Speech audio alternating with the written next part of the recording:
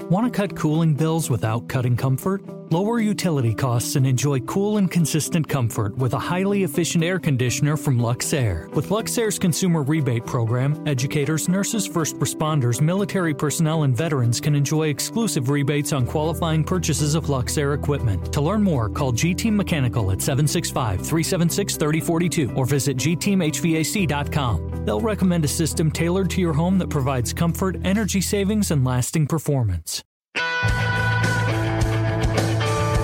This is Trackside with Curt Cavan and Kevin Lee. We eagerly welcome you to the season opener. We'll get the 2022 season underway. The green flag flies. Michael Young for turn number one. Side by side to the third finish line, and Joseph Newgarden will steal the win. Auto Award has swung around the outside of Rinus VK. On the outlap, the Mexican driver is on the throttle. Marcus Ericsson flies under the twin checkers, and he has achieved racing immortality. He wins the 106th running of the Indianapolis 500-mile race. Will Power's going to climb into the throttle. The lead, 1.1 seconds for Will Power. Twin checkers out, and he holds up Alexander Rossi. Into turn number 11, McLaughlin will look to the inside. Think better of it, but McLaughlin gets a great run down the front straightaway. What an unbelievable set of circumstances. A drag race to the start-finish line, but Scott Dixon will not be denied. David Malukas goes to the high side by side between turns 1 and 2. He's going to sweep around the outside and make that pass. David Malukas streaks around Scott McLaughlin. It will be the second championship in the career of Will Power in a season in which he racked up but one win, a model of consistency. As 2022 comes close to a close, some NTT IndyCar highlights of the year. That's all courtesy of IndyCar Radio to get us ready for 2023. Tonight's show includes one of the 6 lead voices for IndyCar Radio, the Indianapolis Motor Speedway radio network. Paul Page will be on coming up in about an hour, plus plenty of news. IndyCar has its docuseries. Thursday Night Thunder is back. More IndyCar drivers are going to be busy in January at Daytona. And to some extent, 2022 activity on the track was not quite done yet. Hello, welcome. Thanks for joining us. Kevin Lee, Curt Cavan, Josh Molinix is in our Indianapolis studios. The highlights, as mentioned, courtesy of IndyCar Radio. We're, by the way, not done yet in 2022 either. We've got one more show, final show of the year coming up next week, next Tuesday night, 7 to 9. And we're going to take just 1 week off for the holiday break this year. So we won't be on the 27th, but we will be back on Tuesday night, January 3rd, same time, 7 to 9 on the Tuesday night, the first Tuesday in January. Curt, we are trackside today, and I will concede, especially if you can hear the buzzing of junior Formula race cars in the background, this segment is plausibly live. And I thought, you know what, in December, if we have the opportunity to have a little bit of ambient noise during the program, let's tape a segment and let's do it. We're at Sebring International Raceway. Can you hear the buzz? Yeah, but you kind of misquoted yourself because we are not at Sebring. I'm up here in the in the very chilly Indianapolis after having spent some time in the sun last week as we did that show. Little vacation time in January or in December trying to use up some dates. So I'm glad you're getting some sunshine, some vitamin D, but I, however, am not. Well, you do not get to complain considering where you've spent a couple of trips here in most recent days. And this is part of I'm getting better at this each year. Try to spend as much time and have a purpose for it. So no vacations. People that help fund, no matter how small the funding is, race car programs don't get a lot of vacations. So I either need to work or need to be at a site. And I know technically I don't need to be here for Jackson the Test anymore, but maybe we'll disclose this later. I am starting up a side business at some point that I've done some reconnaissance on here while we've been here. So we'll get into what's going on here at Sebring. It's been just perfect weather. It's beautiful. High today of like 80. It was mid-high 70s yesterday. It's been awesome, and I'm now seeing if there are any boat shows or anything else in the months of December, January, early February that can use my services. We'll get into that coming up Oh, you know what I will say here? You ever watch the 12 Hours of Sebring and Sure. wonder how do they find their way around that track? Now, I know it wasn't a race weekend, so you're always going to have some campers and so forth, but how dark gets looked in some sections of the track. So it gets dark very early. The further east you go, it gets dark early in Indiana as well, but it's pretty much dark by about 5:45 or so. And we couldn't get into the facility until after 5:30. So I try to run or walk sometimes as many tracks as I can get to. And I've never run this track before. And they're doing the full layout. This is the first time in a while Formula cars have been on the full layout. They normally are on the little short course with, IndyCar does 52-second laps, and even a USF 2000 car is like a minute 3 or something. They're doing the full sports car layout. So this is like just under a 2-minute lap for the Indy Pro 2000 car. So I did that, and part of it's lit, but when you get past turn 7 around to like turn 16, you got no idea where you're going. And I was on pavement, but I looked up at some point and noticed, I've gone way off the track finding the line. So I had to turn a flashlight on to make sure over the big bumps and cracks I didn't twist my ankle. And it is massively bumpy on that front stretch through turn 17 into turn 1. I've looked at Jackson's onboards a little bit. He had been here before in a school car, a Lucas Oil Formula Car Series car, but he said this is like 5 times as bumpy. I can't imagine what an Indy car would be like. And it's cool. They're hustling. I looked up the times. So the time these cars that he's in are doing are quicker than a GTD Pro car. They're about the same speed as an LMP3 car. So it's kind of getting around, and it's pretty big commitment going into turn 1. All right, let's get to news of the day. And it is big news from last week. People have been asking, wondering how it's all going to come about. We've got our answer. IndyCar has a docuseries. And even more so, Curt, and you can give some details, we're not going to have to wait until, say, January of 2024 to get to see the product. Yeah, it's going to start much sooner than that. And, one of the questions that people have been asking me is like, well, how does this help IndyCar? Because it's going to appear on a couple of platforms that most of our listeners probably don't tune into, the CW and Vice TV, and those aren't, ESPN or NBC or Fox or, one of the big names, but it's very much a play to attract a younger audience, as Mark Miles and others have continued to say, this is not for the average IndyCar fan as they sit here today. This 6-part series, it's called 100 Days to Indy, will document the actual buildup to the Indianapolis 500 and look at it from a vantage point that is not those of us who are deeply immersed in the series, either as competitors, as media, as hard card holders, those of us who go to a lot of races, even those that watch every race. I mean, it's going to be a little more simplistic than that, but I think it'll be interesting. In fact, I was just putting together a roundtable discussion for tomorrow's IndyCar.com. Who are some of the people you would like them to focus on?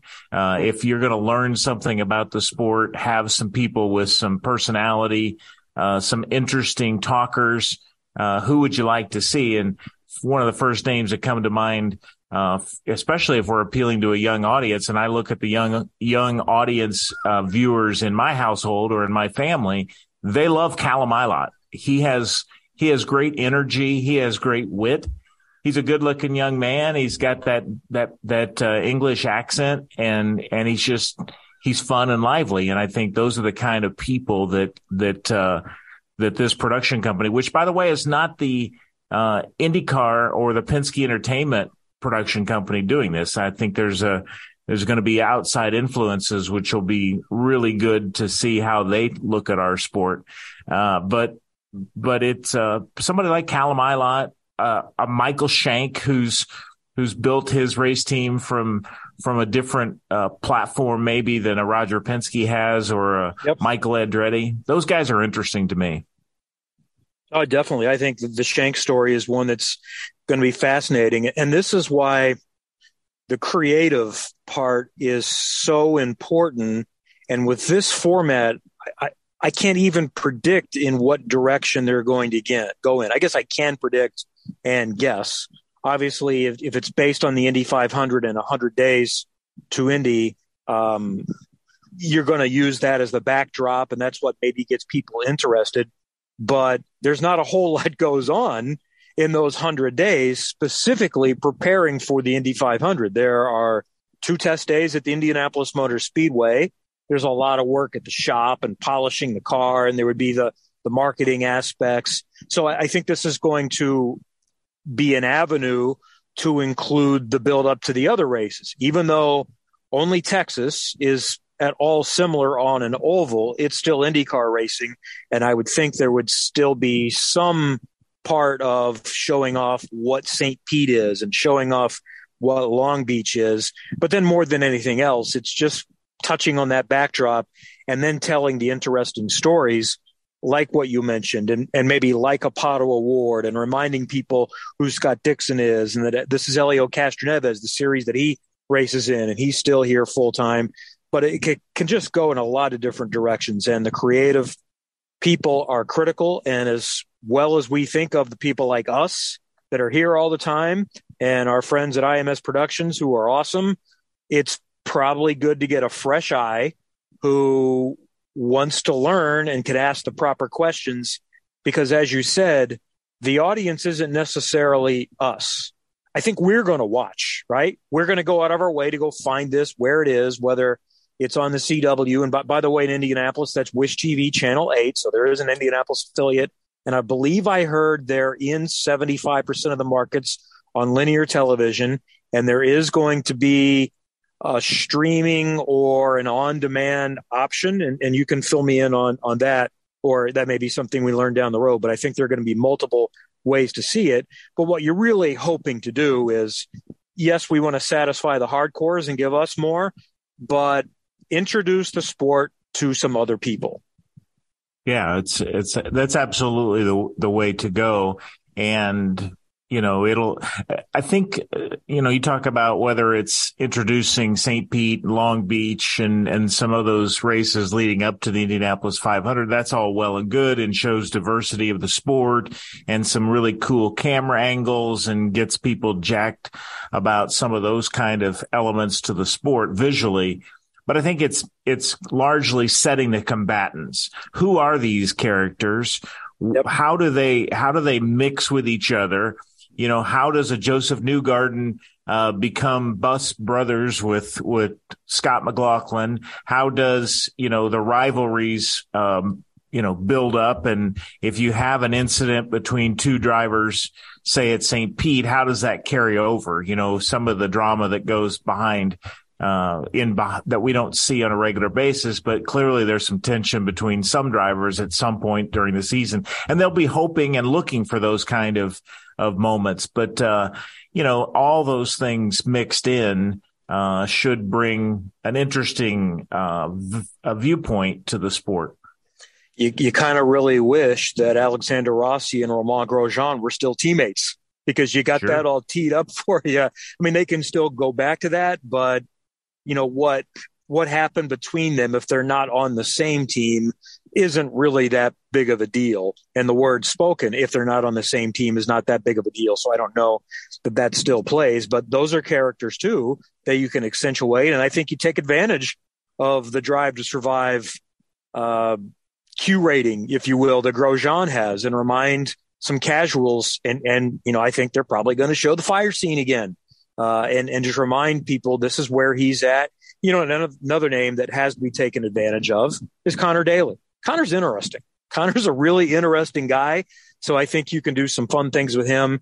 Graham Rahal is going, when they do sit downs and ask for your honest opinions on people, Graham Rahal is going to be a star, right? Because he's going to tell you exactly what he thinks. Some other guys are, Yeah, I don't see Joseph Newgarden throwing down on anyone when he does the sit down at the end of a session. Joseph is a Penske driver. He's going to be professional, and he's going to choose his words carefully. Graham is going to tell you what he thinks. And I think that might be really good TV. So your point about Joseph in a sit-down environment is accurate. Joseph, as you know, as well as anybody, Joseph in the heat of the moment is very interesting. Up. Yeah, he's very interesting, as Graham is, as Pato is, and Connor as well. So, we've given them 4 names right there. And of course, Elio is just plain good TV. And especially as it relates to the Indianapolis 500 and being able to show Elio and his jubilation and so forth. But, I think that, I would err on the side of younger, which gets you to Pato, which gets you to, what about Malukas? And he's got reality, TV experience going through these. And the great thing about taping it is they can go down a couple of different paths without deciding what they're going to do and just say, all right, who's interesting? Oh, I'm sorry, you didn't make the cut. But that might be one to explore too. Colton Herta kind of has a rock star look and feel too. And so yep. I think he would be another person I would throw in that group. What I also will be interested in seeing how this works, because this is one of the frank questions that we had. How much access are the teams going to be willing to allow? Are they going to be okay with some dirt? I think there's a way that you're not really worried about a competitive edge being spilled, but that will be a concern as well. No one wants to give away anything, even though that race is already done, that might help somebody for next year. But just the other part of it is nobody really wants to be seen in a bad light. So will all the teams be fully clear of letting dirty laundry be out there and some things that they might not want to? And also the other part is we know what happens in reality television, and some of the drivers have complained about this in Formula One about Drive to Survive, is they take sound bites and situations totally out of context. That's not great if you're the focus, but it does make for better television, and it's made that show better. So what's our goal in that? Do we want a true documentary that's 100% accurate, or do you want something that's going to get attention?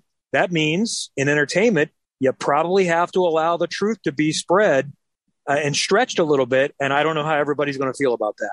Well, I think there are a couple teams that come to mind that might be a little more lenient in that respect, but there isn't such the biting comments in this sport that we see in Formula One. When you take sound bites in Formula One, and I've often, having covered that sport pretty extensively at my time at the Star, you go back and listen to the quote or read the quote sheet and you're like, holy cow, what did he just say? I mean, so you kind of have to listen to it. And so it really is a soundbite atmosphere where IndyCar's kind of doesn't really provide that many biting comments. So I think we're probably inclined to see less venom. But there will be some, and the teams are just going to have to kind of suck it up. I actually could see Graham being portrayed as one who stirs it up, because he's going to have some comments that are good sound bites. You just know he does. Yeah. I think Adam Stern at Sports Business Journal wrote this, that NBC had sort of a right of first refusal, and they declined. I'm looking for the exact quote of how. Yeah, here it is. NBC Sports had first dibs, but the network passed in part because it liked the idea of another media company promoting the property. I would say, and I get this, people say, well, you work for NBC, you're going to follow the company line, but I wouldn't have brought this. I 100% agree with that. While it would have been great if it's on Peacock or NBC, in my opinion, you're reaching the same audience. This needs to go somewhere else. There's a reason why the NFL is partnered with everyone. One, because they can, and they can get everybody's money, but every network promotes the NFL. And there's a reason why there's an advantage to being on one. But if you're big enough, you'd like to have multiple people doing that work. And this is, I think, an example of that, but more so just reach a different audience. I'm not sure that being on Peacock or even on another traditional sports television outlet would have done you as much good as being somewhere else. Agreed. And someone else kind of investing some money is good for the sanctioning body. It's just good to bring in their people too. Now, and when I say people, it's it's the partners of the CW and Vice TV. It's people they're connected to, who might see this otherwise. I mean, the people that are connected to NBC Sports have seen what that product looks like. So it's just good to bring more people and entities into the equation, and money for that matter. I'm not smart enough to say and I don't know the landscape enough to know what's the best outlet.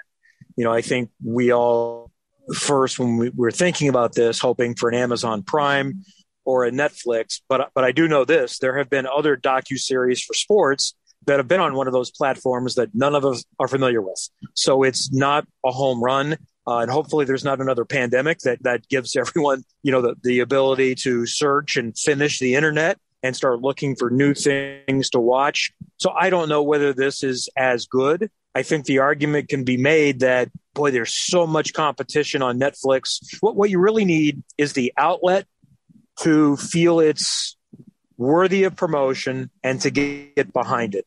You're one of hundreds of properties on Netflix and Amazon Prime, or, and there are many, many others out there that it's pretty easy to get lost in the shuffle.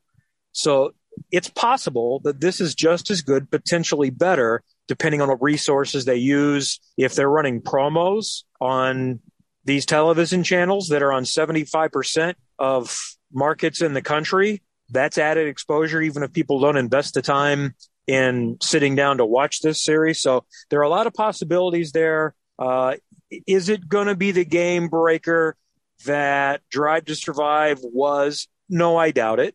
And I think this is a step in the right. Get to learn more about the personalities. And I suspect even those of us that have been around all these people for a while are going to learn some things we did not know. So I can't wait to see that. We don't really have like a first air date yet, correct?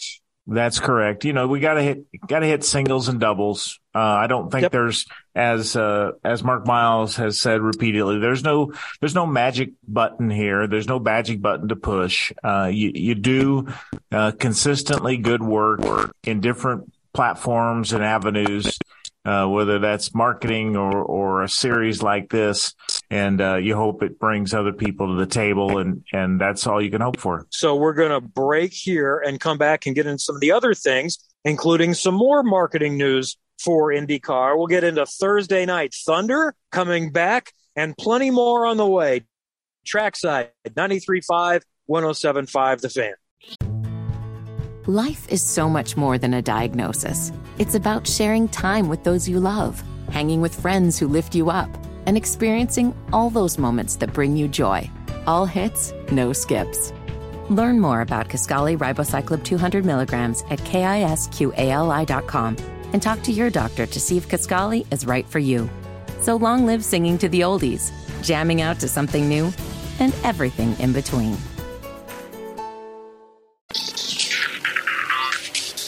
Hi, this is Will Power, and you're listening to Trackside. Thank you for staying with us as Trackside continues, and we've moved inside. So we go from outside ambient noise to probably a little bit of an echo, Curt, but the Wi-Fi signal was not good in the parking lot. Where there's Wi-Fi out back, the car noises are too loud. So those at the 7 Sebring Hotel bar that are visiting, and it's a light crowd here at this time of the day, are going to get to enjoy part of the program. So let's continue the conversation.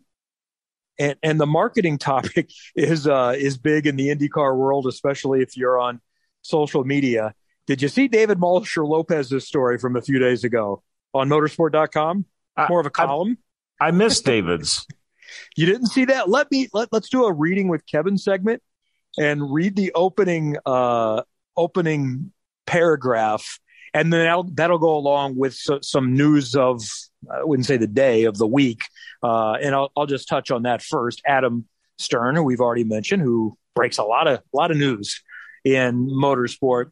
He tweeted maybe last week that IndyCar plans significantly to increase its marketing budget for next year, and says they will be more aggressive in the face of rising competition, and had some quotes on that and so forth. And we talked about that, and I kind of answered some questions on that front that I know not everyone agrees with. And here's the great thing. I don't know that there is a right or wrong answer. Part of my thinking on this is, and I don't know how to explain this best. I tend to be a little more positive, a little more glass half full in a lot of things. And I also think because I've worked in association as a partner with broadcast networks, with sports, and I've worked for teams, you hear things and you kind of learn their side of things. That it's not so simple just to say, be better. Remember, the other team is trying to win as well. So it's not as easy as it seems. And the other thing that I was kind of pushing back on is, okay, I know we'd like to market more. One, how do you pay for it? And if you're spending money on marketing, no matter what it is, you want to know that you're going to make that money back. And if you don't have a plan that leads you to believe that you're at least going to find some value, it may be tangible, it may be intangible, but until you have a plan that is going to get you some of that back, then you're kind of wasting your money on marketing. And I think my pushback a little bit was because I don't disagree. I'd love to see more marketing too, but I want to know how to spend that money. And we've both been around for a little while, and this is not new in motorsport. We've heard this forever, and I'm going to guess they were hearing it in the 60s as well when marketing really started coming into plan. Oh, we have to market more. Okay, great. Tell me how to market. Don't just say spend money. Tell me how to do it. And I know there's some ideas out there, but generally what I seem to hear from drivers too is, well, you just need to spend money. Give us a little more on that. So with that, here is the beginning of David Malsher Lopez's article, because I think some others kind of feel the same way. David writes, during this offseason, something calling itself the IndyCar Drivers Association sent a letter to 5 very senior members of Penske Entertainment asking for IndyCar to step up its marketing. It was, by most accounts, an ill-conceived and ill-constructed missive from a loose band of drivers, and apparently went down like a cup of cold vomit with those at the top. End quote. And we won't get into that comparison there. That's one that I'm going to give David credit for. I've not thought of that, and I probably will try not to use that comparison again. I'm not sure what to make of that. But here's what I kind of take from that I wonder what specific ideas were presented. I would think if you go to them and say, here are some things, it's all about the presentation. It's how you send it to them. Here's what I'd like to see us do. And we, by the way, are willing to invest some of our time to help along with that. But if it's just simply, you all need to step up and spend more money, then yeah, that may not be received super duper well. So I just kind of present that as part of the discussion on that. But it's also nice to hear that IndyCar is paying attention to what people are saying, and they understand this. Now, the key is trying to figure out how to do it, because I will admit that I'm not smart enough to know exactly how to do it. There's some little things that you can do here and there, but just saying market isn't quite enough to be able to get it going. Well, we've done a lot of different things, and I think ultimately the answer, if there is an answer, is just to keep yourself in the public eye. And there are, there's just so many ways that people consume things. It used to be you took out an ad in the daily newspaper in the town you were going to or soon to be going to, and that was it. Throw up some billboards, throw up some print advertising, maybe appear on the ABC or CBS or NBC News channels, and that was it. And now, now it's just so diverse and you're looking for different audiences and different demographics and so forth. And it's just, it isn't that you don't know how to do it. it's just, you could debate for hours which platform, which path is the best way to do it. And you really kind of need a huge budget to cover all those bases. Ultimately, the best way to market is just to have things happen. It's almost like, dumb luck that something goofy will happen in your sport, either competitively or, I say goofy, but maybe more unusual. And it gains social media traction, and it builds interest because of something that happened either competitively or just out of the norm, and get people talking about your sport. But just appearing in print publications or on television, or just in people's Facebook pages or their it's not as defined as it used to be, and therefore a very difficult thing to pin down. I feel confident in this, that all of the people are spending an awful lot of time trying to get creative and come up with those ideas. And sometimes it's good to have a fresh perspective in, and they are going to have that at some point. Someone else will get a chance to kind of lead that charge, team with Penske Entertainment, and we'll see where they go. The other thing I thought of is, and part of my opinion on this, of being just slightly annoyed with how much negativity I seem to be seeing on social media is, and by the way, I get it. And here's why I get it. And where I think maybe it comes from. You see a lot of negativity in every sport. So if you're a Colts fan and you follow the people that are Colts fans in the media, you see an awful lot of negativity there, no matter what sport it is. And in other sports, it seems that the negativity is normally about competition. It's basically, our team is terrible, fire everybody. Our quarterback is terrible, we need a new one. And that has been going on way before social media days. The nickname of the Brooklyn Dodgers that eventually became World Series champions in the 50s was Dem Bums, because the Brooklyn fans were often so critical of the team. And they did struggle before that. So in motorsport, a lot of fans don't necessarily have a favorite driver or team to all get together with and pile on. There's, a part of culture that does just kind of enjoy sitting on the couch and lobbing grenades and, understanding that we can do it a little bit better. So what the common denominator is the sport itself, the series, the sanctioning body. So maybe that's part of it, is that we don't have a team to say our team is terrible, they're in last place, let's fire everybody. Let's kind of look at the big picture and just say the whole sport in general is not it. So those are just some random thoughts that may or may not be accurate. And while I say all of this, I'm not unfollowing people or muting them because they don't tote the company line. We don't have to all go along with everything is wonderful. It's okay. But, at some points I just feel like I wanted to hear a different opinion, because everyone makes it sound like the sport is dying. And I don't think it is. I think we're in a better position than we were a few years ago by a little bit, and have a chance to continue to move forward. So I just wanted to offer a different opinion.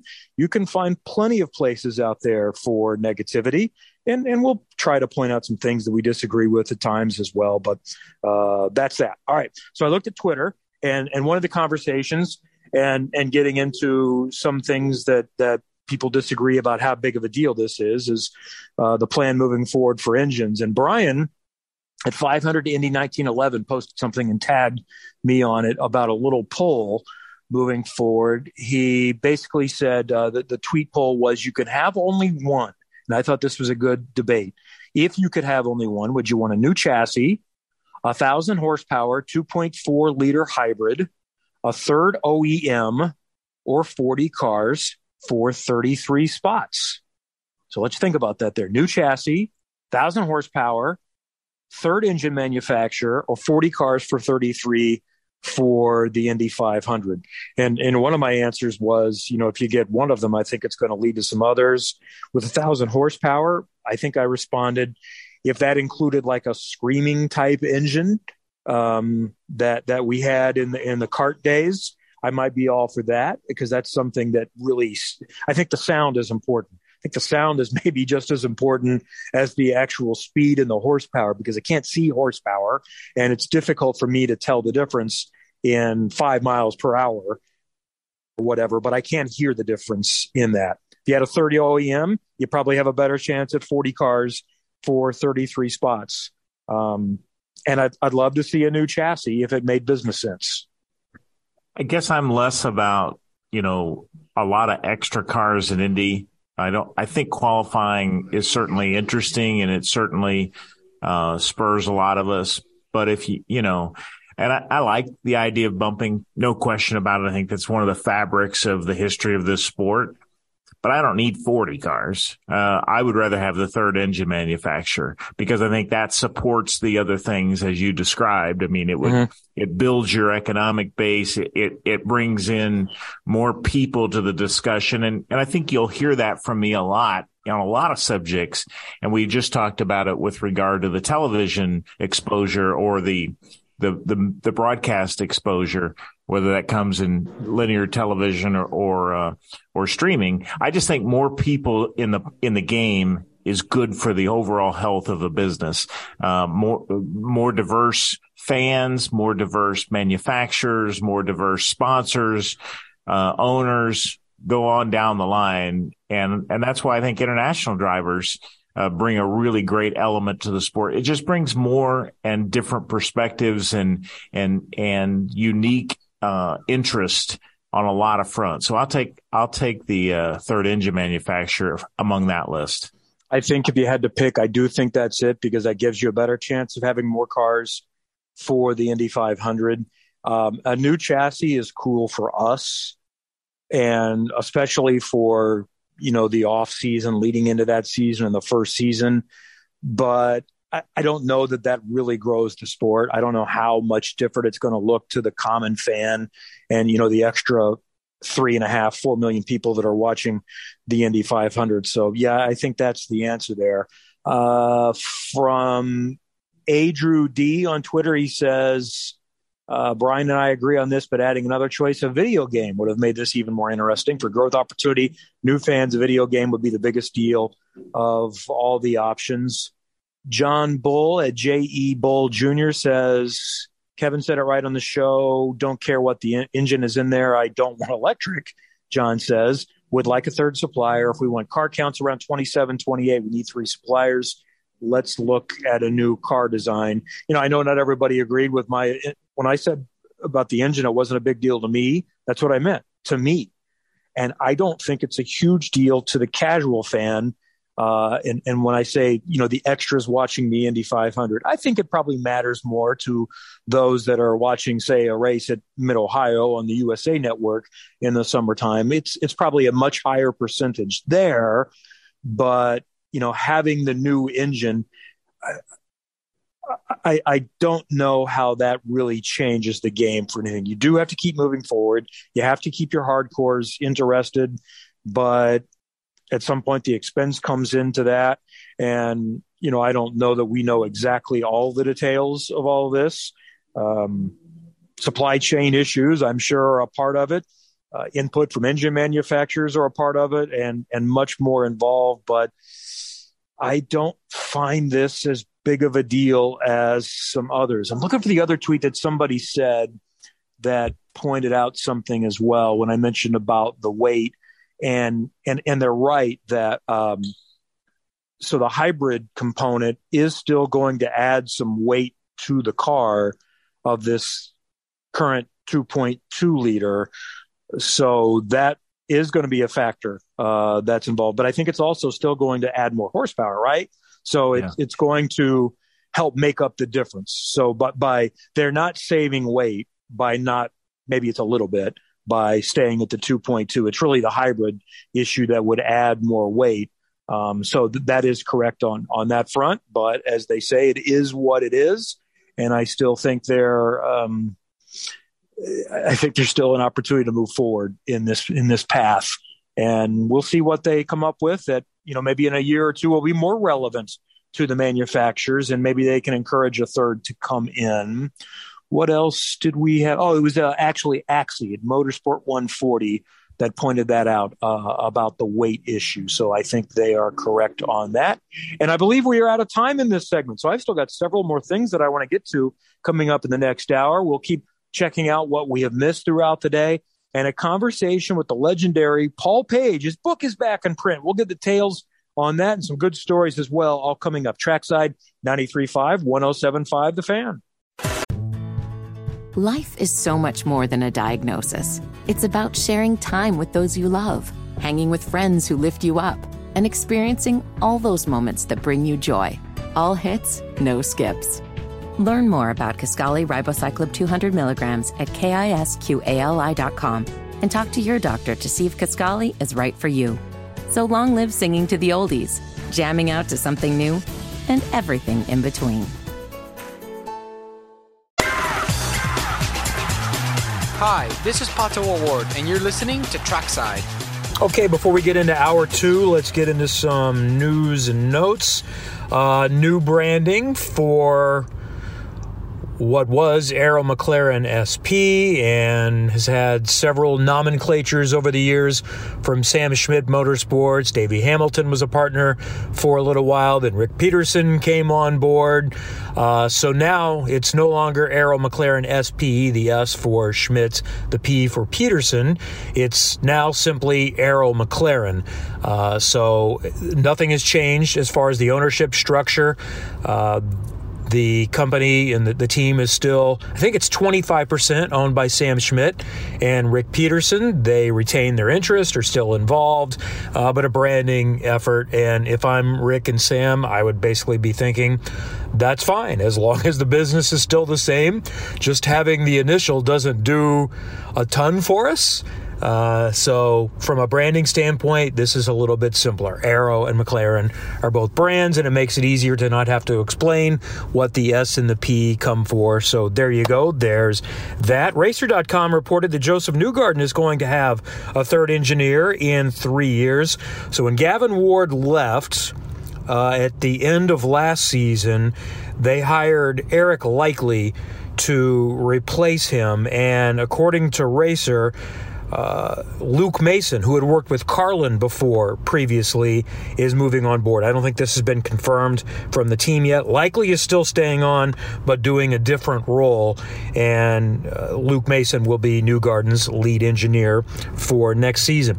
I mentioned, I think I touched on all the IndyCar drivers that are going to be involved in the Rolex 24, and I think we've got maybe still some more coming. I don't know that we mentioned Rinus VeeKay is going to be back, so that's good news. And what's also interesting of this is that last I heard, they have 70 teams wanting to enter. 70.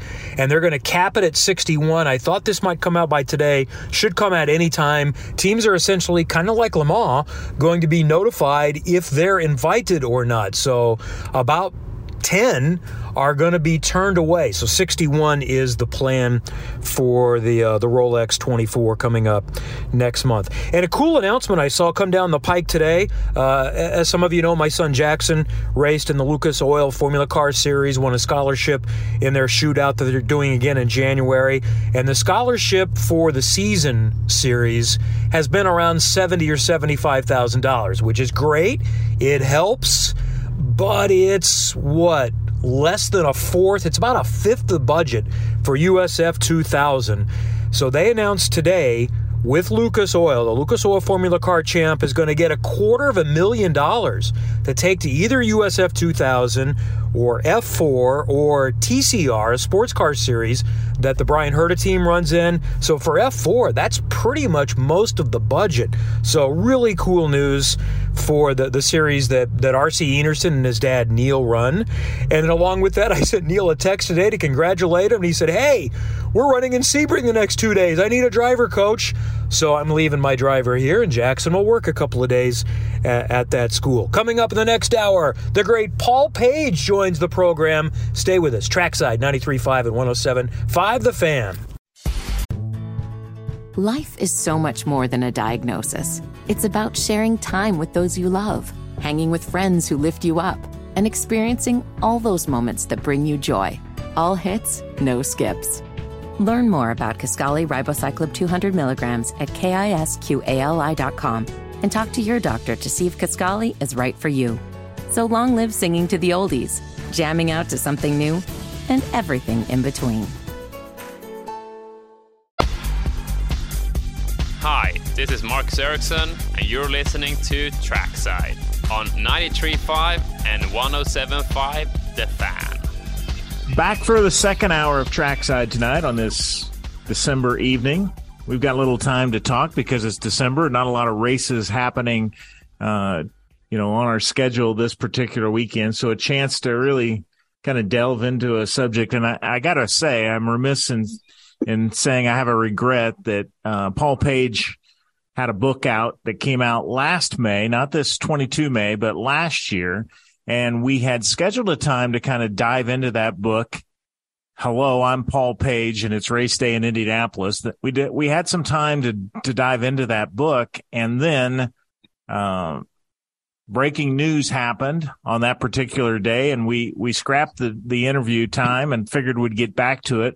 Well, now that book is in its second printing because Paul's a very popular figure, and the book is a good read. So we're into a time where we get chat about that book. So Paul joins us. We don't really need a big introduction for this audience. But Paul, I guess I want to start with obviously 27 Indianapolis 500s, I think is maybe the count. It may be higher than that. But the point of the first question is you spent so much time in broadcasting, and you're more of a skilled writer than I think people realize, but how is it putting together a book?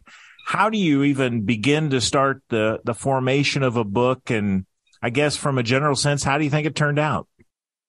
Well, first of all, thanks for the opportunity to come on.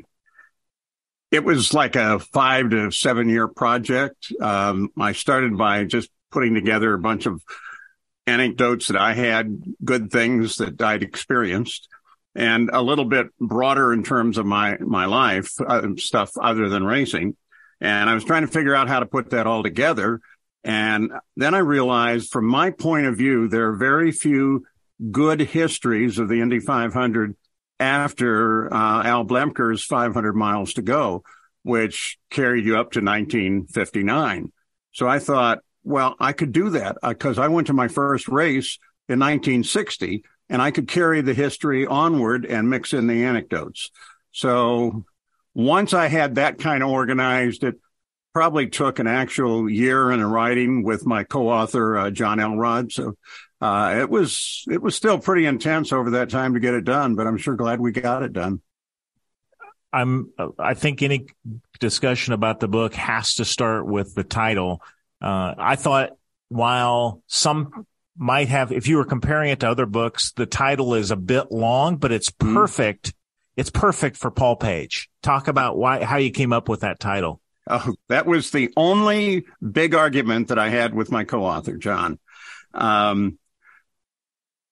He offered up a bunch and I didn't like his, and then I offered a bunch and he didn't like mine. And so finally, we settled on this title. And when I look back on it, some of the titles that we had otherwise were also pretty good, but we didn't argue over a thing in the book, but the title became a bit of controversy. But we liked the way the title came out. We thought it said, that's what I would always say on the air. So there you are.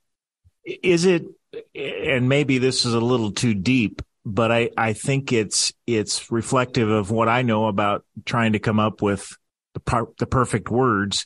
Is it almost like a tombstone, like you're trying to get the exact perfect thing to sum up what this life is about, not necessarily in this case your life, but this book's life, and you're trying to just get it perfect, and the stress of that is immense.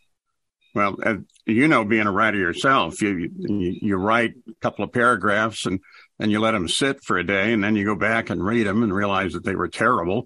And you rewrite them, and that process may repeat for a couple of days, but getting it right is a pretty tedious process. And that I'm used to writing short things like the opening of the Indy 500 kind of stuff, 3-4 minutes or 3 or 4 minute features. So, yeah, this was entirely different. How many words does this? I didn't check to see how many words are in this book, but you had to ask that because, well, is it because people don't realize that in a normal newspaper story is probably 500 to 700 words. That's a lot for a writer, and 1,000 words or 1,500 words for a magazine piece is a lot for the reader. But you're talking 5,000 to 10,000 words in a book. It's a long process. Yeah, and it's somewhere, I don't really know. I could look it up, but I don't know. It's something in the neighborhood of 82,000 words. Yeah. So that takes a bit. It takes a bit. Yeah. It's a long process. You had a chance to tell a lot of stories over the years. And, and you've done obviously more storytelling in a public sense than I have, but you have certain stories that a lot of people have heard over the years. And I would say, I guess, that you were able to tell some stories that maybe you hadn't told very often, or if at all? Are there very many of those from your standpoint that you hadn't had a chance to tell? Yeah. The biggest one is about Sid Collins, who, was my mentor and one of my best friends. We're talking about the Sac McDonald crash in '64. And the general belief was that Sid ad-libbed that. And hold on.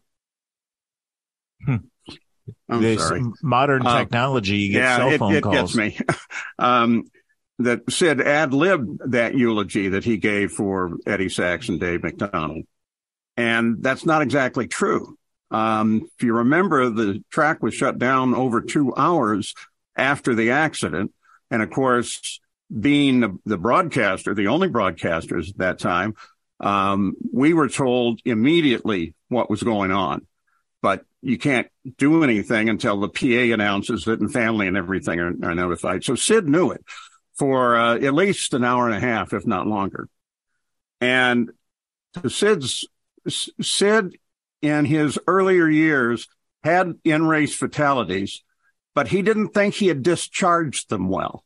Kind of almost a throw-off. We're sad to report that the accident in turn 3 took the life of so-and-so and nothing else. So he started writing down quotes, poetry, any prose he could find, and had them in an envelope labeled fatalities. And I have that envelope now. He then took that hour and a half and put that all together in his head, only sketched a few notes, but when he delivered it, it was dead on perfect. It doesn't take anything away from him at all that he had that prep time. It speaks to his incredible skill as a broadcaster and an orator. The most beautiful thing. I would like to have 1/10 of that when I finally kick, but I think that's one of the big surprises, and I tell that story pretty much the same way I just did. Yeah. Your discussion, the one thing I had not heard this part of the story, you referenced it the other day on social media, just about the end of the 92 race and how from your broadcast position at Indianapolis, you couldn't exactly see the Indy 500's finish line without really making some adjustments from the broadcast booth. Talk about that. That's interesting to me. Yeah. Our broadcast booth at that time, 92, was on top of the roof on the main grandstands, kind of directly across from the start finish line. But because that's a cantilevered structure, we couldn't be out on the edge, and they had to move our booth back maybe 20 or 30 feet from the edge so that everything would bear the weight properly. And so you get in it, and it was fine while we were just watching because you could see the track. It was down there, and maybe as much as a third you couldn't see, but that didn't matter while we were watching the practice. But then you put all the TV monitors, and I'm talking the big CRTs on race day, and you can't see anything at all out that window. So here comes Al Unser and Scott Goodyear, and they are beating at each other. And I realize as they're entering the third turn about on the last lap, my director had a habit, Don Olmeyer, of shooting the finish of a race head on from the first turn. And the reason he did that is it foreshortened the look of what the television was looking at. And I thought, oh my God, he's going to do that. And so I started pushing on the monitor. I kind of climbed up over on top of it and put my head up against the glass. But I finally was in position when they crossed the line. I had no idea. I had no idea whatsoever. And I didn't have any idea. I looked at Bobby. He didn't have an idea. He was watching his monitor. And then I looked down at the scoring monitor and I realized that gave me the interval in the finishing position. So that was where I got the data from. And if you listen to that broadcast on ABC, you'll hear, and he's done it. And then there's a pause. It seemed like 2 or 3 hours, but it's only a couple of seconds. And then I'd say Allinger Jr. has won the Indy 500. So and Bobby still thinks that, or still thought that was a miracle. You know, how did we do that? We don't know, Bobby. Interesting stuff. I would remind the audience that we're listening to Paul Page, but honestly, your voice is so familiar that introduction and that reminder is not really even necessary. Thank you. You've had such great moments, and those moments play out one way to the viewer or the listener. Whereas a couple of the other moments where the moment didn't just happen as maybe as cleanly or as straightforward as the viewer consumed it. Well, if you remember, television at the Speedway is like 38 cameras. Yeah. Very complex. And the reality is that stuff is pretty sensitive. And so you seldom would have all your cameras available to you. This actually comes from the very first Brickyard 400. I was doing the pre-race and the power failed because the Speedway had not anticipated the air conditioning load that would happen on the 4th of July. And it took down the power in the north end. And we had a generator, but it wasn't started yet. So from my perch, I was up in the paddock penthouse. I could see all kinds of people running around the compound trying to get the generator started. And this was like with 5 minutes to go on the air. So we're counting down. If you are powered and connected, you have to reboot the whole chain from the furthest camera out, but you have one emergency camera, and that happened to be the one that was on me. So I'm sitting there and it's fine. Hello, the inaugural Brickyard 400 and doing my thing, but it's now into total ad lib because I'm waiting for the rest of the cameras to come up online. And my producer was saying in my IFB, my headset says, we have two cameras, and then he'd do a wide shot of that other camera. And then now we got three. So during that, about the first 10 minutes of that, the whole system is coming back online. And I'm just standing up there, just trying to come up with something to talk about because that's supposed to be a bunch of interviews and everything. We finally got the interviews too, but it was a moment. Yeah, it's a moment, and you could spend a whole book almost talking about just stories with those kind of things, stories with Bobby Unser as your sidekick. You forget, we've lost so much real history just in the last couple of years with the Unsers, with Bob Jenkins, with Robin, but such great characters.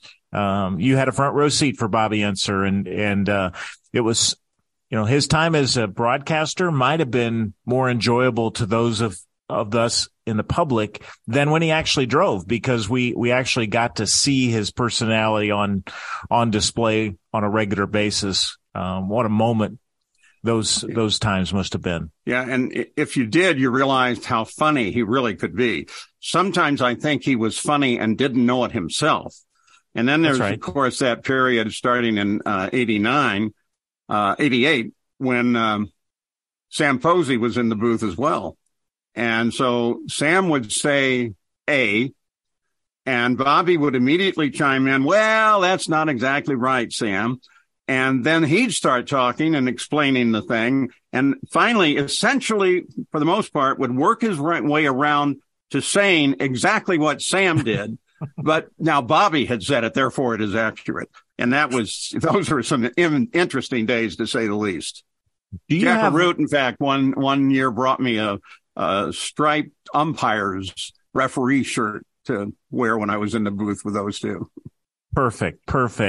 Do you have, and people who write or create content will understand the essence of this question, but it's difficult for those of us who have created content to appreciate what we've done at the time we did it, or to appreciate what we've done. Even looking back on it, I looked at some newspaper clippings today and I cringed a few times.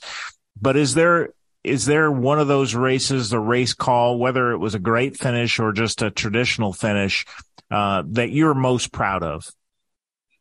Yeah. Again, Little Al's involved. He's racing Emerson Fittipaldi for the win. Fittipaldi's leading. And we had been talking about this pair racing one another for maybe 20 laps or so. And we're in the final 10 laps of the race. And so one thing I do say is that it is almost mathematical that if you're leading at the 190th lap, you will not be at the 200th lap. And these guys are at it. And so I decided this doesn't need any description from me. Video is the primary media of television anyway. So I just shut up.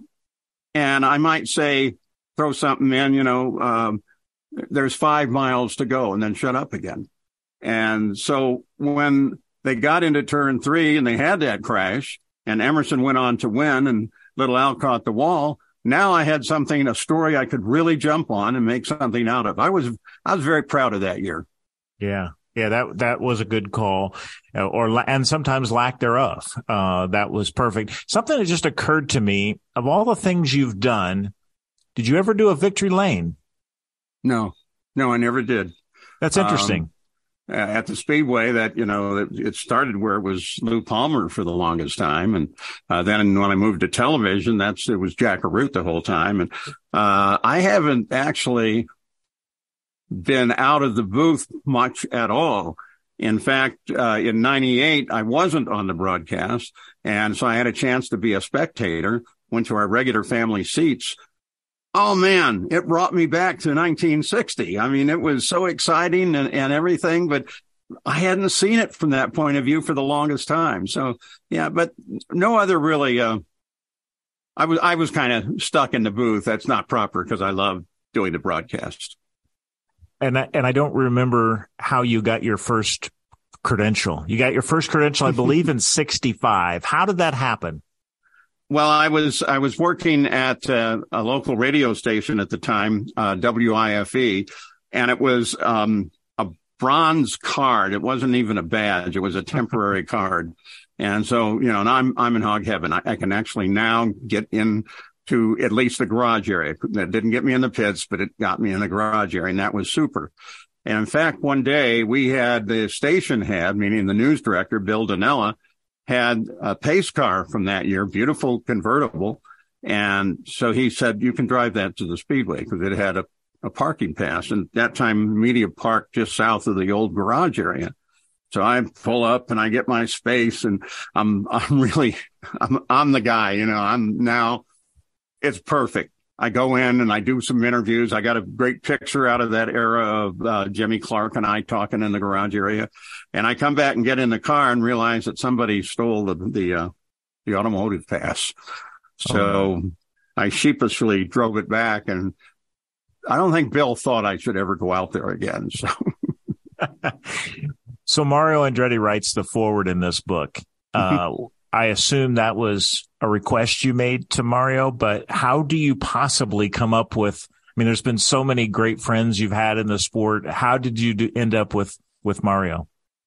That's a great question, because there's some other tributes in there from Roger Penske, Nigel Mansell, a bunch of them that were friends that I dealt with. But I thought Mario probably knew me better, since we kind of paralleled from his first year in 69. And I asked him if he would do it. And he said, well, remind me of a few things. So I did.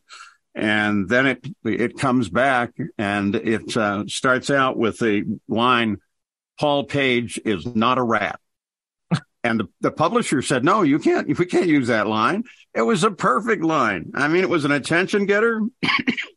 And what it was leading to is later in the material that he wrote, he was talking about my being trustworthy, that a team could tell me what they think they're doing in a race, new piece or whatever, but I couldn't talk about it unless it actually worked. So he was talking a lot about that, and I didn't expect that. And that I get chills even now thinking that Mario would do that for me. Yeah, it's the similar chill that I get is when I call him and he answers, "Hi, Curt." Which means he has my number. Yeah, exactly. That's one of those things. In terms of maybe your history and your love as a fan, if one guy, and you kind of referenced this a little bit, but if you had somebody past or present to speak at your funeral, which driver or racing personality, who would that be? I mean, I've kind of thought about it only from the standpoint you kind of mentioned that a little bit earlier, and then Mario writing a forward. Who is your biggest fan? Who are your biggest fan of? That's first of all an interesting question. I've not contemplated that possibility just yet, but well, no, I'm just making fun. Geez, that's tough. Well, certainly Mario, certainly Roger would be considered, because our times, again, pretty much parallel. He's a little earlier than I was at the Speedway.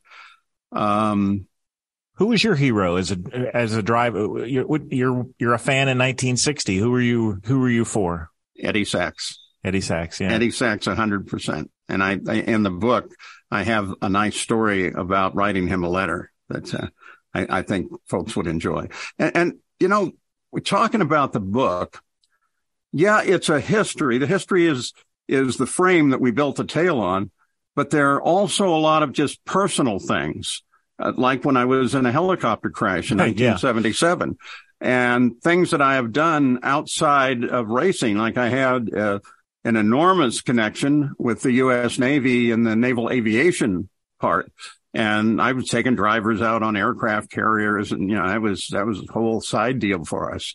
And then I did have some involvement with both the FBI and the Indiana State Police SWAT teams because I had a certain training that I could help them on some of their field exercises, and that job was the bad guy. So that's fun having an entire SWAT team chasing you around at Camp Atterbury. I'm trying to also tell you other things about myself to maybe you walk away and you have a better idea of who I am. And you were a broadcaster with your wife, which is an interesting dynamic in itself. I mean, that's not something. In fact, I was just reading about an ESPN couple that's based here in Indianapolis who have that relationship. Mm-hmm. That can't always be easy. No, taking work, with your spouse. Yeah, she of course did the pits first for NBC and then for ABC, ESPN. And, I talk to you, Curt, and I say, hey, what do you have? What's going on? And generally you will tell me. You might hold one or two things back, but you'll help me. My wife, Sally, she went by Sally Larvick on the air. Not a chance. If she had some secret going, I wasn't going to pry it out of her for anything. It was just amazing. But she wasn't a race fan when we first married. In fact, she was an anchor woman in Nashville, Tennessee. But she was an extraordinary reporter and interviewer. And the interviewing capabilities are what came through when she started covering racing. And at first, she wasn't necessarily that well welcomed. I remember specifically that Vince Granatelli told her she couldn't come in his pits. And they went back and forth. And after a couple races, he finally relents because he's found out that she's Italian. And oh, now I got a Paisan. Come on in the pits. And I think as it went on in the first year, people came to realize that she was a good interviewer, and she wasn't going to throw you under the bus, and she just wanted a good story. So finally she became accepted. Yeah. Let's talk a little bit, Paul Page, about what you've been doing lately. Obviously, you're kind of sort of an ambassador for the sport. You're popular as you walk around. I see people stopping and talking to you. So you're still storytelling. You're very active in the 500 Old Timers Club, board member there. How do you see your role kind of as you moved into this semi-retirement stage? I'm the guy who is telling you some stories that might make you more interested in racing. I have never pushed a fan aside. I mean, anytime somebody stopped me, we'd almost always have a conversation, and usually it was terminated by them saying, "What, you probably have to go on." I don't know if that was because the story sucked or because they recognized that things were tight. So I've always enjoyed doing that. And I did, for example, last May, I did one of those a night with at the Speedway Museum with Rick Mears. And it was a 2-hour conversation, and it was just so much fun. I mean, we'd known each other for so long that I could lead him with some questions, and he was so open in answering on that. So I like to do some of that. I expect to do a little bit more of that this year. And I make public appearances. I made one in Dayton, Ohio a couple of weeks ago, Springfield, Illinois. I think maybe that circle may be my range. They won't let me out any further than that. But yeah, I try to promote the sport. It gave me everything that I have. It's my obligation to give back. And then, of course, on race day itself, the Indianapolis Motor Speedway Radio Network has been kind enough to let me be the old guy in the back of the booth. And my job was to, before the race, make a prediction. And then during the race, if I saw something, jump in on it. But then at the 100 lap mark, I had to explain why my prediction was totally bogus. And then at the end of the race, it was my job to wrap the race up, and from my point of view. And my point of view is usually race strategy. I love all the little games that go on. And probably my favorite of the being in the back of the booth was the 100th race, where I had been doing radio. I opened the race, called the first lap, and then Mark James took over, the new voice of the 500, to call from then on. But toward the end of the race, I'm watching Rossi's speed, and I know he's in 9th place. And I say to the guys during a commercial, you need to keep an eye on Rossi. And they had other stuff. They were immersed in other things. So they didn't mention it on the air. So we got a little further, and I finally said, keep an eye on Rossi. Well, that kind of worked out for me, didn't it? It did. But it was, if you watch that race enough and understand the strategy, then you get to see things like that. And what Mark James said on the air, that he crossed the finish line at a blistering 135 miles an hour. That's right, blistering. Yeah. And the other one that I'll remind you of, because it was tremendous work on your part, and you've told the story many times, but you knew that Dan Weldon was in 2nd place in 2011 because it has been your training to watch for who else could win the race in case the leader didn't. And you knew that Dan was in that position when Hildebrand had his issue. And that was just training that you had as a broadcaster to be alert to that possibility. Well, especially, the reasoning there is, that a lot of guys are maxing out on the last lap. They may be running out of fuel. They may be a Takuma Sato who's going to dive into first turn and pass no matter what. And so you have to know at least who the top 5 are when they start that last lap. And you have to have it in your head. And it changes, a great deal as they, we had, I think, not in the lead, but 3 changes behind the lead, a number of years ago. I think it was primarily Franchitti, and my memory's shot, but, you're right. It happens. But so you got to know that. So on that particular day, Mike King and I are even discussing that, because he and I love to talk about the broadcast techniques and skills you need to have. And so I'm focused. I see Hildebrand hit the wall, so I'm looking for second. and I see Weldon, and he crosses the line, and finally Mike turns around and said, Paul, who won it? So I got to call the finish in a kind of an abject sort of way. And I was also pretty proud of Mike because, that was a big thing to have to turn somewhere else. And he could have just looked at the monitor and he would have known on the scoring monitor, but he was nice enough to let me have that. Yeah, it was really good. Well, it's good to have you around. You're going to do book signing, I think, next Tuesday. Is that correct? Yeah. Thank you for mentioning that. I got actually a couple coming out, next Tuesday at, 2:00 in the afternoon. I'll be at Daddy Jack's restaurant on the north side, 9400 North Meridian. And then on the 22nd at 2:00, I'll be at Charlie Brown's on Main Street in the Speedway. Because people have been bugging me I can order the book, but they're not signed. So I had to at least come up with this. And there's another conversation time for me with each signature. Yeah, it's beautiful stuff. Hello, I'm Paul Page. It's race day in Indianapolis. Paul Page, it's great to catch up. Always trusted friend and appreciate your counsel along the way and still a great broadcaster, even in a different forum like Zoom or radio or whatever we end up with. So hope it goes well. I hope there's a third and a fourth printing of the book, that we're into second printing on this one, and congratulations on that. I can't thank you enough, and I appreciate what you've just said. Thank you. Okay, well, we're going to come back here and catch up on a few more things in this show. Trackside 93.5, 107.5, The Fan. Life is so much more than a diagnosis. It's about sharing time with those you love, hanging with friends who lift you up, and experiencing all those moments that bring you joy. All hits, no skips.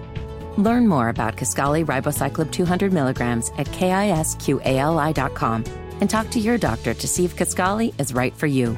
So long live singing to the oldies, jamming out to something new, and everything in between. Hi, this is Scott McLaughlin, and you're listening to Trackside on 93.5 and 107.5 The Fan. All right, we're back and still somewhat plausibly live from the afternoon, this portion of the program from Sebring International Raceway. Curt's in Indianapolis. Josh is in Indianapolis. We'll both be there coming up next week, final show of the year, and then back on Tuesday, January 3rd as well. I'll save the junior Formula Car racing update for the last segment of the show coming up in just a few minutes, Curt. But I'll say this, it's been cool for Jackson to work with. Do you remember Peter Dempsey, the guy who won the 4-wide finish for the Freedom 100 in Indy Lights? So he's been running with his team the last couple of days, and I've known Peter for a little while, and that's been cool.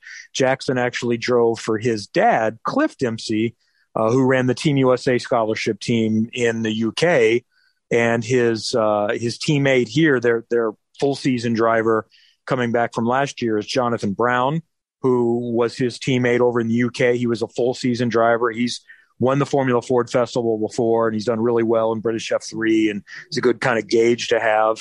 And then Max Esterson, who won, I think Max won the Walter Hayes. He went back for a third year this year. He's doing British F3. He's actually here today. He lives in Florida in the wintertime, but he's done some FIA F3 testing and was also on their team in 2020. So 3 of the 4 kids from that team were here this week. So we'll tell you how it went. I'll say this, it's been going good so far. So we'll get into more details if time permits in the next little while. But we got news, and they were nice enough to do it on a show day. Thursday Night Thunder is back. Did you see that? I did see that. SRX on Thursday nights, plus maybe some other activities on the racetrack on those shows. Yeah, I don't know that it's really said what else it's going to be involved with, but just at a minimum, I like this idea. So SRX had been on CBS on Saturday nights with their 6-race series that was sort of, I don't know, time buy is the wrong way to describe it because CBS was an investor. They were sharing revenue in that, and to be on network television is fantastic. And the ratings, I think to a lot of us, seem pretty good. Generally somewhere between 900,000 to maybe like 1.5 million for some, and I could be off on that, but they averaged over 1 million. But then as some people said, you know what, though, you really need a bigger number than that on network television on Saturday night, especially to the expense involved in motorsport. They can run reruns that get the same or significantly bigger number. So I was fearing whether that was going to last long term or not. So I'm happy with this because I think the expectations, I don't think you have to get as bigger a number to be on ESPN. And I think you can reach a similar audience and just the nostalgia part of it. Thursday Night Thunder, people are going to like, and maybe they can do support series. And I don't know if they have time to show the full events on television, but I think it would be good for USAC, Midget, Silver Crown, whatever, even if it's a highlight package that comes in between heats and in between the races to get them some television exposure and to just give people more of a reason to come to these tracks on those nights. I think that's good. I think you can get more high-profile drivers on a Thursday than you can on a Saturday. They're going to have the chance to get Cup drivers. Cup drivers don't have to be at the track anymore until Saturday morning. So most of the time, so that might be wide open for some of them.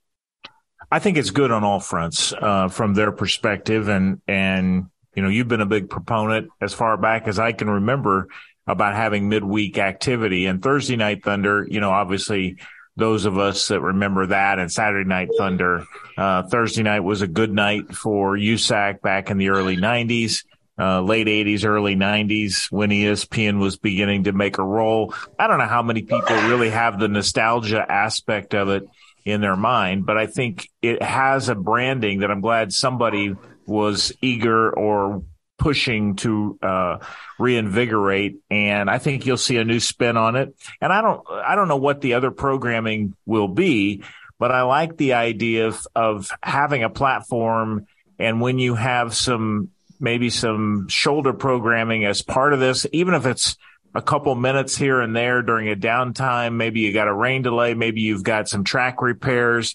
at the SRX race to be able to showcase some other elements. Although if you're SRX, are you trying to help promote a USAC Silver Crown race or, you know, something else? But, you know, Thursday Night Thunder always had sort of a sports center type feel to it a little bit as well, where they would showcase some other aspects of the sport. Again, I don't know how much SRX will be interested in doing that, but it does open the possibility for, you know, a block of motorsports coverage that we can all, you know, gravitate to. I'm not trying to get last year's producer replaced, and I honestly don't know who it was, but I hope there's a place at least to make a call to our friend Terry Linger and say, Terry, would you like to be involved? You know, he was the godfather of Thunder on ESPN, and I've not asked Terry if he would be involved in this or not, but I hope there's at least a call to say, hey, if you want to be involved, we got a spot for you, because that would add to the presence, I think, a little bit as well. Closer to us for home, I saw a new date for the BC 39 is going to be a standalone event. So not with the Brickyard, not a week before or a week after the Brickyard. I like this as race fans. One more weekend of activity, September 27th to the 30th next year at the dirt track at IMS with USAC and the National Midget Series. Yeah, it actually was kind of a surprise to me. I mean, not that I didn't know it was coming, but I think the idea of moving it off the Cup portion of the schedule was a surprise. I kind of like that idea. It comes a couple weeks after the IMSA weekend that'll be here at Indianapolis Motor Speedway, Battle on the Bricks. And so and then really kind of the next week will be the Indy 8 Hour. So there'll be 3 race weekends at IMS in a 4-week span. So it does open up to a kind of a different part of the year. And I think we could see some real benefit to it. You know, the question is, you know, does it still interest the 2 or 3 or 4 Cup guys that it kind of depends on where they're at during that particular week. They are at Talladega, and it is a Sunday race, the first. So I bet, you know, the guys that are doing this that have private travel can probably be here. it starts Wednesday. Is it Wednesday through Friday or Wednesday through Saturday? I think it's Wednesday through Saturday. So that might eliminate them. Now, maybe some will say, because they had a full-on feature race on Friday night, maybe they get creative and do something on Friday night for the Chase Elliott's and the Kyle Larsons of the world and make, because it's been its own race. So maybe that's the opportunity. Some of them do travel to race on dirt tracks on Saturday night, if it's in essentially the same time zone. And that's probably, I'm going to say Talladega private flight is probably an hour and 20 minutes, something like that. So it's still doable, but I'm not sure it's great. Some of them do it. Some of them are racing on Saturday nights before a Cup race. Yeah, kind of the midweek portion that I thought was attractive in the past, but again, I don't know all the details that went in behind the selection of the date, but it is interesting and I think could be really exciting in late September. By the way, as we speak, unless something has come up in the last few minutes, I've not seen any new IndyCar deals done, and kind of fell for the old okey doke of an announcement last week. It needed to remember that, that's right, Juncos Hollinger has an Indy Lights program now. So that announcement for the PRI show last week was not for their IndyCar program. Because when I first saw that, it kind of struck me is that surprised me. I had seen Ricardo Juncos a few weeks ago, and I got the impression they weren't anywhere close to announcing a second seat. So I was hoping that they made a lot of progress, but it was indeed for Indy Lights. And I had forgotten, and which is now Indy Next, I had forgotten that Reese Gold had not been confirmed yet. I think that's been known within circles, but that is now official. And then the other young driver is Matteo. Yeah. Matteo Nannini, yes, I believe. Nannini. Yeah, is the second driver whose name came up last year as a possible connection for IndyCar, but I like to see that he's going to do a step below and hopefully grow within the program. So nothing else on that front that I know of. I don't know that we mentioned last week in the show with a lot of things happening that Jamie Chadwick got confirmed with Andretti Autosport and Indy Lights. So if we did not, that's good news to have a quality female driver one step away from IndyCar. I saw some times from when they were at Sebring a few weeks ago here, and she was right in the ballpark. She was maybe like third, a 10th or two off. So good for her. She's got a national television commercial. So, she's someone that has a following, and DHL is a sponsor. So that's someone that potentially has a future. Agreed on all and now fronts. She's in a good car, so we'll see what she can do. It's going to be a big step up from what she's been doing. This is a significantly faster and more powerful car than what she's been doing in the W Series and what she's tested before. Yeah, we'll have to see what comes of that from her program. Maybe, but don't assume that she's don't judge her by what she does in the first couple of weekends. Agreed. What else? I wanted to get into a couple of Twitter questions that we had, and this one was interesting. This came in today, so I'll just let you handle this one. Andrew writes at The Real Wilba, hey, if you guys have some time on the show, is it possible you could explain the backstory regarding the 1996 controversy, which led to the formation of the IRL and why we ended up with the Indy 500 and the Michigan 500 being run on the same day? Well, we got 2 minutes, Curt? Go ahead.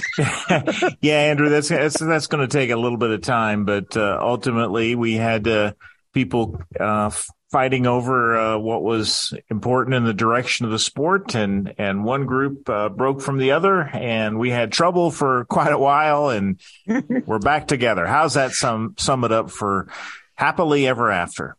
And I know somewhere John Orbitz is saying, hello, I just wrote a book about that. It's called Indy Split. I mentioned that last week, so John has a few hundred pages on getting into that, because it didn't just start in 1996. It goes back to the mid 70s or so behind all of that. But that is an interesting topic. And the other nugget that I had, maybe I'll save this for the next segment. And if not, we'll do it next week. So we'll see what we missed and some other things to come on the way. Trackside 93.5, 107.5, The Fan. Life is so much more than a diagnosis. It's about sharing time with those you love, hanging with friends who lift you up, and experiencing all those moments that bring you joy. All hits, no skips. Learn more about Kisqali Ribociclib 200 milligrams at KISQALI.com and talk to your doctor to see if Kisqali is right for you. So long live singing to the oldies, jamming out to something new, and everything in between. Okay, final segment. As always, I've run long in previous segments, so I said I would update the driver of this program, Jackson Lee, but not a lot of time for that. I will say this, the test went really well, really loved working with Turn 3, so hopefully we can get something together to join them for the season. I would say he was about a tenth off of what his more experienced teammate did, so we would consider that really good. And there was one other driver that was about the same as Jonathan Brown, maybe a half a tenth quicker, and we think that there's no official scoring, but they may have been a little better off than the 4 or 5 others that were there, but all really, really close. I wanted to sneak in one more Twitter question from Dane Cook, who said, if both Kyles fail to secure a 500 ride this year, what are the chances that IndyCar allows them their own IMS Open test? This would be great publicity for the 500. It keeps both drivers relevant in future 500 conversations. I would hope something like that could be worked out and they'd be creative and not maybe stick exactly to the letter of the law and what the rules dictate. Now, all that said, if they don't find a deal for the 500 for this year, unless they have something to run in 24, I don't know that they would mess with that. But boy, I would sure encourage that, because just give them a little taste of it, maybe get some more interest out there. Start working on 24 now if 23 doesn't happen. But I still think there's a chance. Now, finding both of them, and 3 if you consider Jimmy as well, who I saw seated and fitted in a stock car again for the first time in a while on social media today. But highly unlikely all 3 are getting there. Probably the same for 2. Maybe 1 is the best case scenario to have one of them in the 500 for next year. Okay, out of time. We'll talk to you to wrap up the year coming up next Tuesday night at 7 o'clock. For Curt and Josh, I'm Kevin. Thanks for joining us on 93.5 and 107.5 The Fan.